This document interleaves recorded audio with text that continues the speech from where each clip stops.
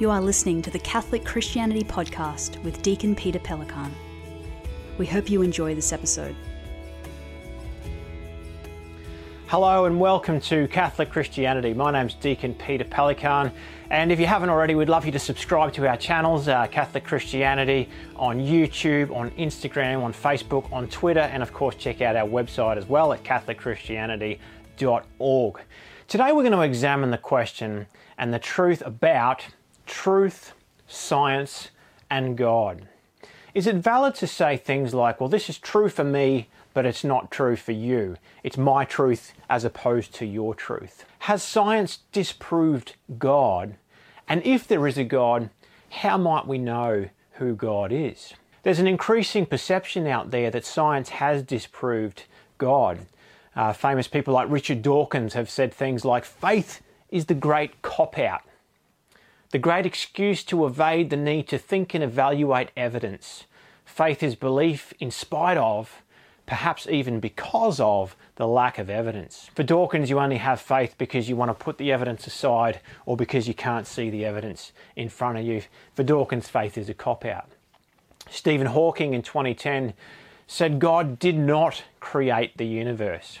In 2021, in an era of modern science, with all that we know about the universe, are there still reasons to believe in God?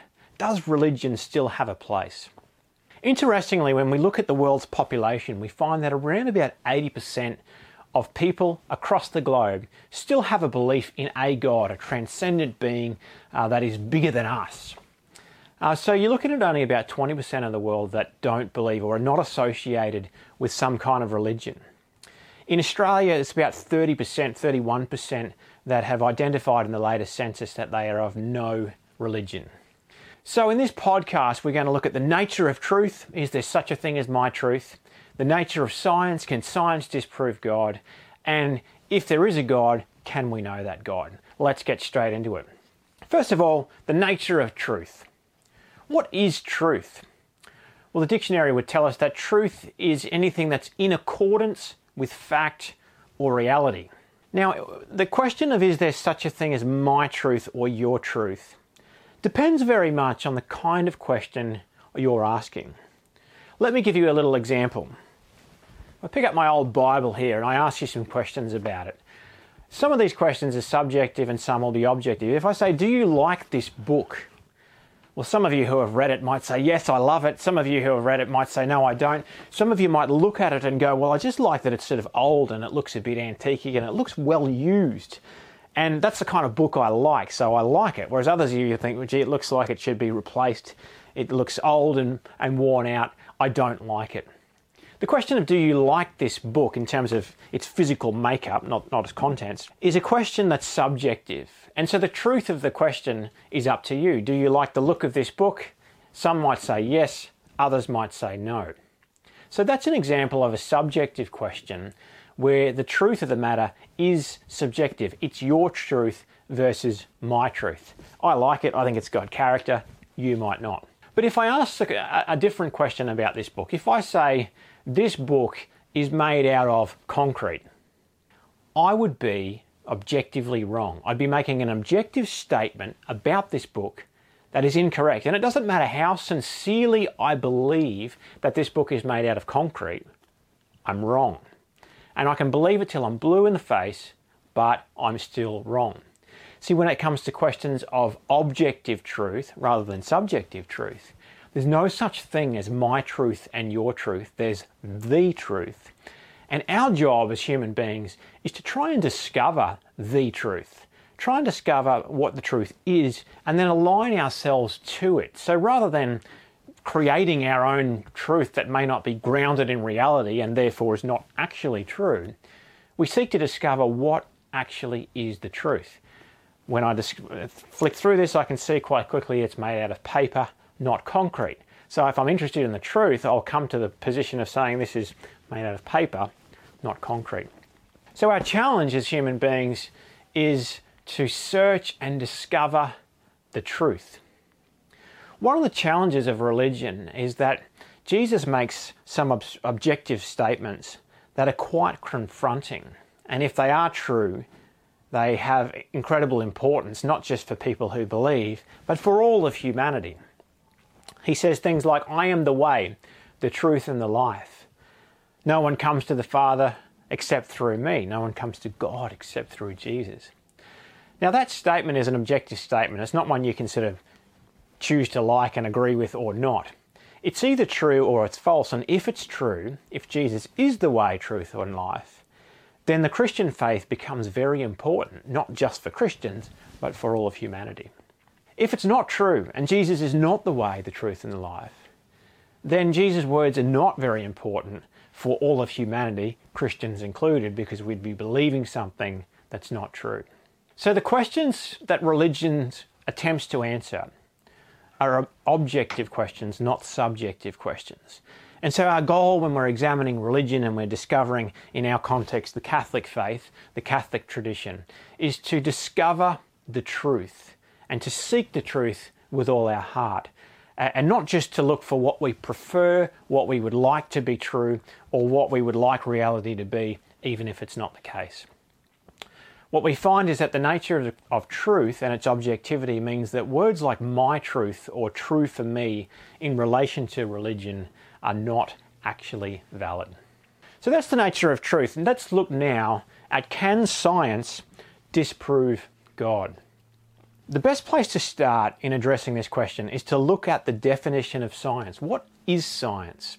According to Oxford Languages, science is the intellectual and practical activity encompassing the systematic study of the structure and behaviour of the physical and natural world through observation and experiment. Now, what's really interesting about that is that science is the study of the structure and behaviour of the physical and natural world. Now, when we talk about God, we're talking about a God who is beyond time and space, a God who is beyond the physical and natural world, and a God who, if could be measured by science, would not be God at all. And what this tells us is that the God as understood by the Christian tradition cannot be disproven by science because of science's own definition, its own limits. Science is the study of the physical and natural world, and God, as understood in the Christian tradition, is beyond the physical and natural world. Therefore, it is not possible for science to disprove God.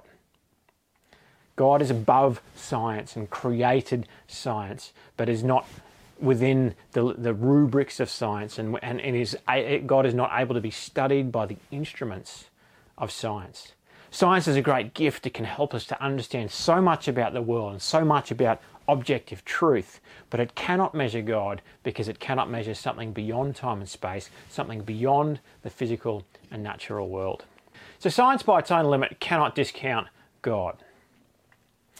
What's really interesting to note here is that this is not just, me who's a cleric, theologian of sorts, just trying to find reasons why science hasn't disproven God, but actually there are some really important scientists who believed in God also. I'll give you 3 examples. The scientist responsible for the Big Bang theory, which is the leading theory about how the world began, was actually a Catholic priest, a Belgian priest by the name of George Lemaitre. The pioneer of modern genetics was an Augustinian monk called Gregor Mendel. And the decoder of the human genome was actually a convert from atheism to Christianity, and his name was Dr. Francis Collins.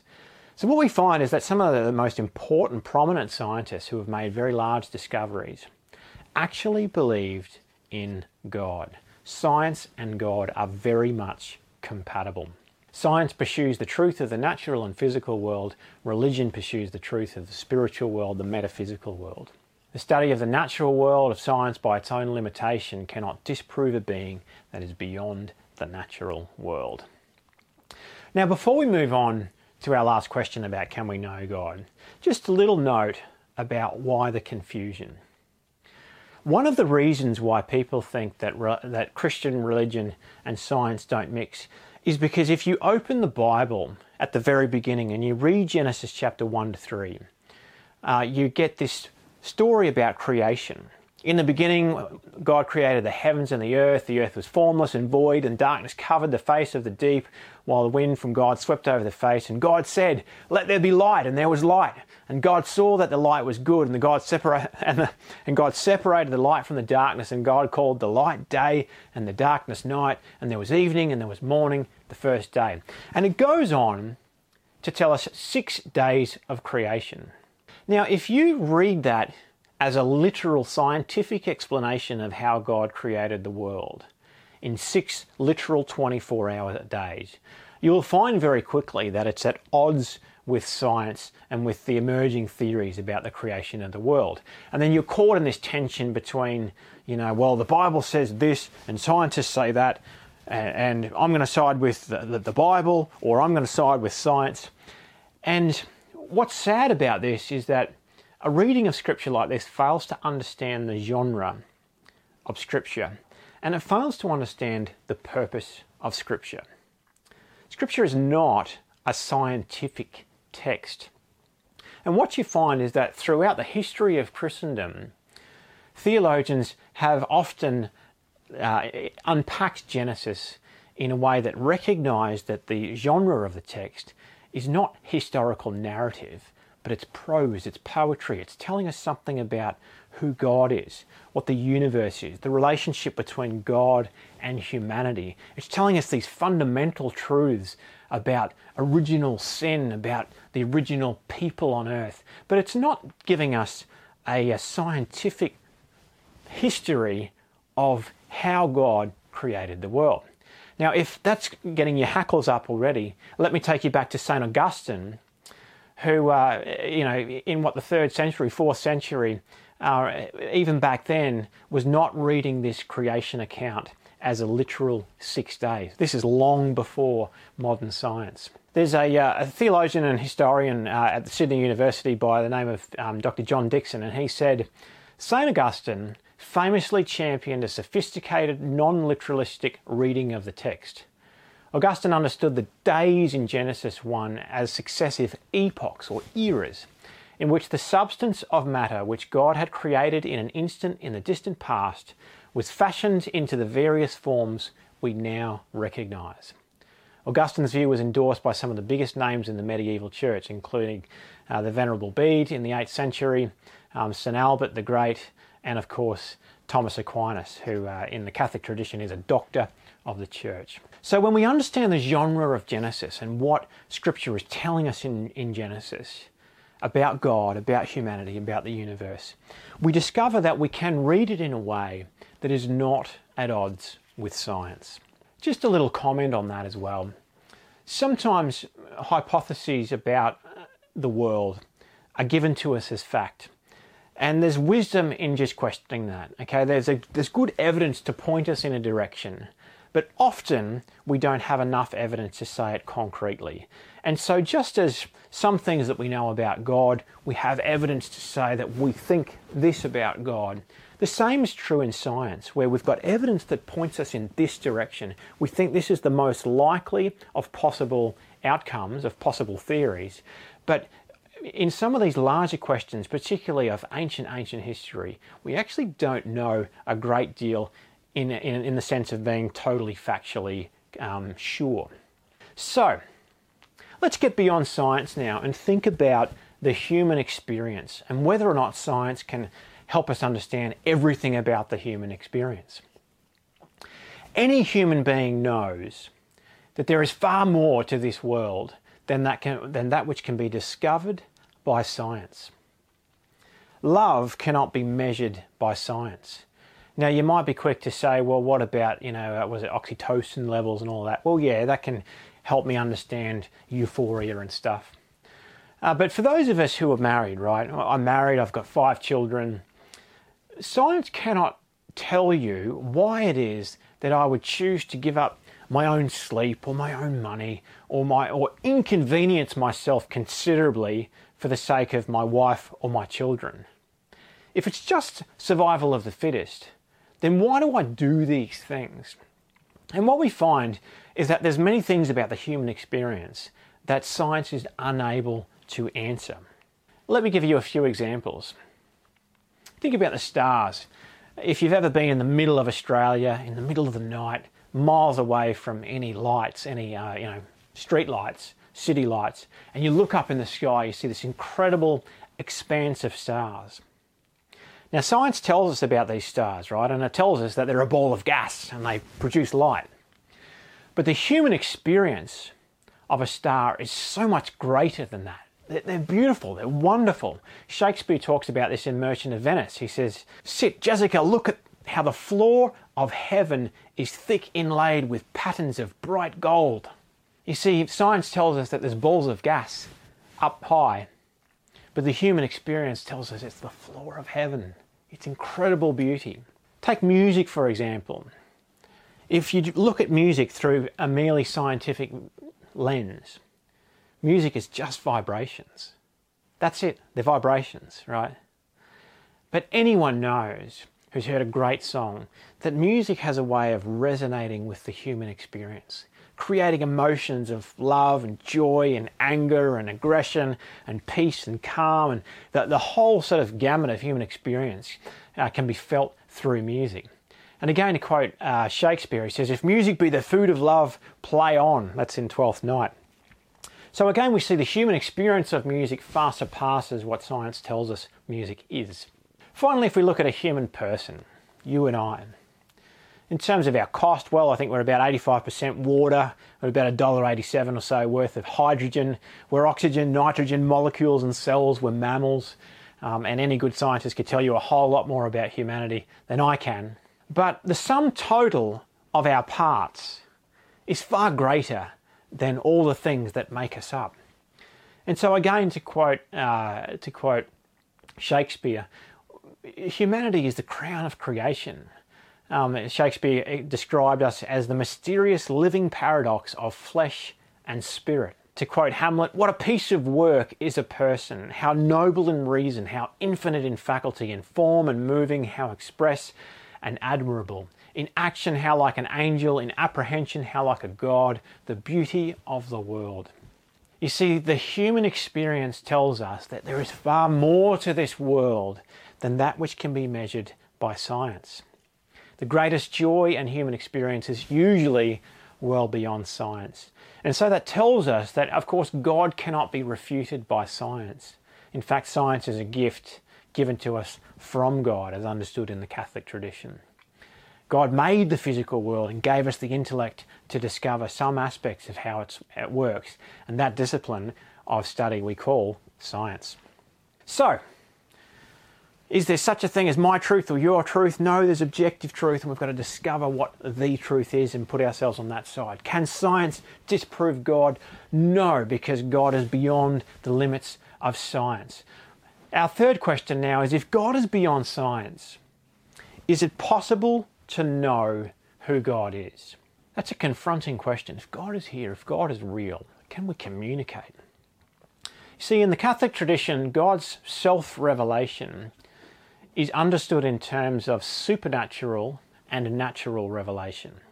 Natural revelation is what can be known about God by natural reason and reflection on creation. Supernatural revelation pertains to the self-revelation of God that cannot be known through human reason and would therefore be unknowable and undiscoverable if God had not revealed it. So what does all that say? Well, it says that we can have reasons for God whether or not God communicates to us at all. And we're going to examine some of those reasons in future podcasts. But also that if God wants to make himself known to us, he can do that. And that kind of revelation where God reveals himself to us is called supernatural revelation. In the Christian tradition, God is understood as omniscient, omnipotent, omnipresent. God is the unmoved mover, the first cause, self-sufficient and infinite. Now, I said a whole lot of theological gobbledygook right there, and you're probably thinking, what does that all mean? Well, God is everywhere. He is all-powerful. He is present to us at any time. He is the unmoved mover. He's the cause of all things. He is self-sufficient and therefore not dependent.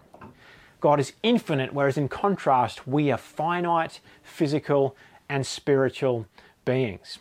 The distance between God and you and I as humans is so large that there's nothing that you and I could do to bridge across.